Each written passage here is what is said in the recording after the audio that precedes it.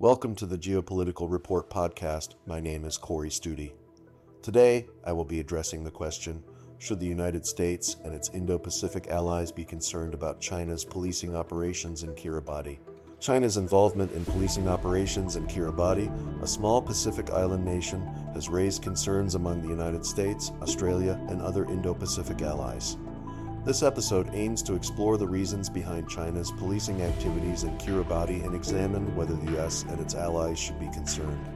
By analyzing the geopolitical, economic, and strategic factors at play, we can better understand China's motivations and potential implications for regional stability. Kiribati, comprising 33 coral atolls and islands, is strategically located in the central Pacific Ocean. Its vast exclusive economic zone and proximity to major shipping lanes make it an essential geostrategic asset. However, Kiribati's remoteness and limited resources make it vulnerable to external influences.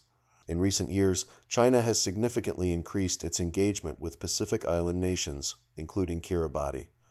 China has expanded its presence and influence in the region through infrastructure development projects, economic aid, and diplomatic outreach. This is part of China's broader strategy to assert itself as a global power and secure access to critical resources and markets.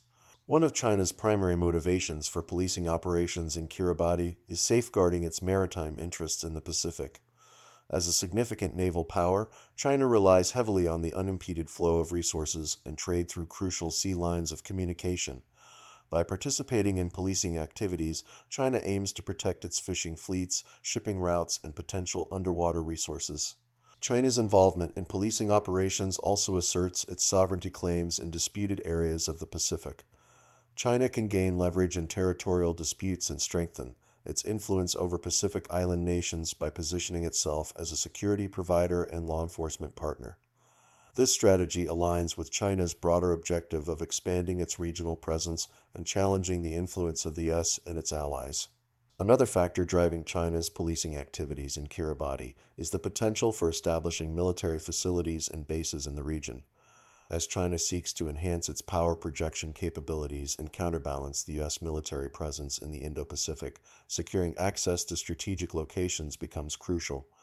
By engaging in policing operations, China can lay the groundwork for future military cooperation and potentially establish a foothold in Kiribati.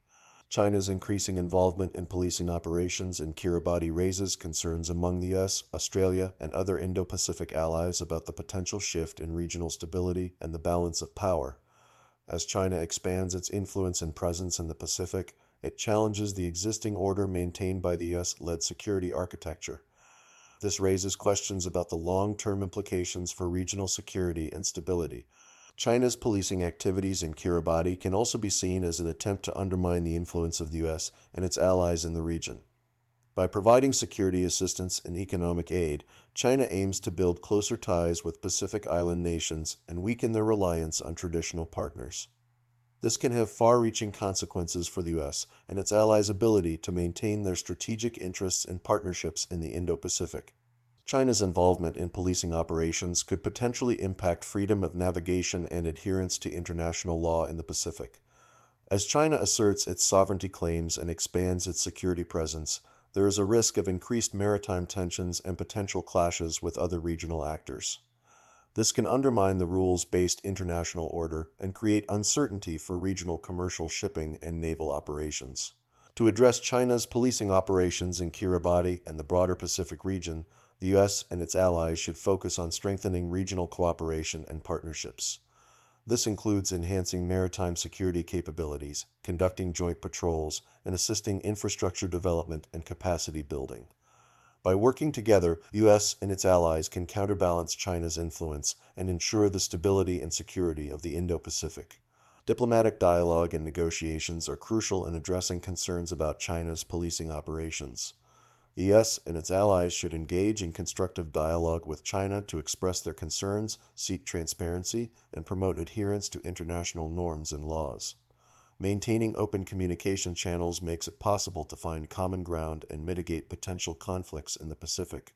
The U.S. and its allies should prioritize economic development and sustainability initiatives to counter China's economic influence in the Pacific. By providing assistance for infrastructure projects, promoting trade and investment, and supporting sustainable development goals, the U.S. and its allies can offer an attractive alternative to China's economic engagement. This can help Pacific Island nations maintain their independence and reduce their vulnerability to external pressures. In conclusion, China's involvement in policing operations in Kiribati has raised concerns among the US, Australia, and other Indo-Pacific allies. By examining China's motivations and the potential implications for regional stability, it becomes clear that proactive measures are necessary to address these concerns. Strengthening regional cooperation, engaging in diplomatic dialogue, and promoting economic development are vital strategies to counterbalance China's influence and ensure the security and stability of the Indo-Pacific.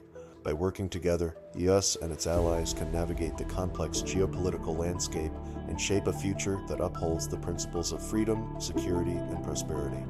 Thank you for joining the Geopolitical Report podcast. Please consider subscribing to the Geopolitical Report newsletter or Geopolitical Report Pro at geopolitical.report to gain access to the most up-to-date geopolitical intelligence from around the world.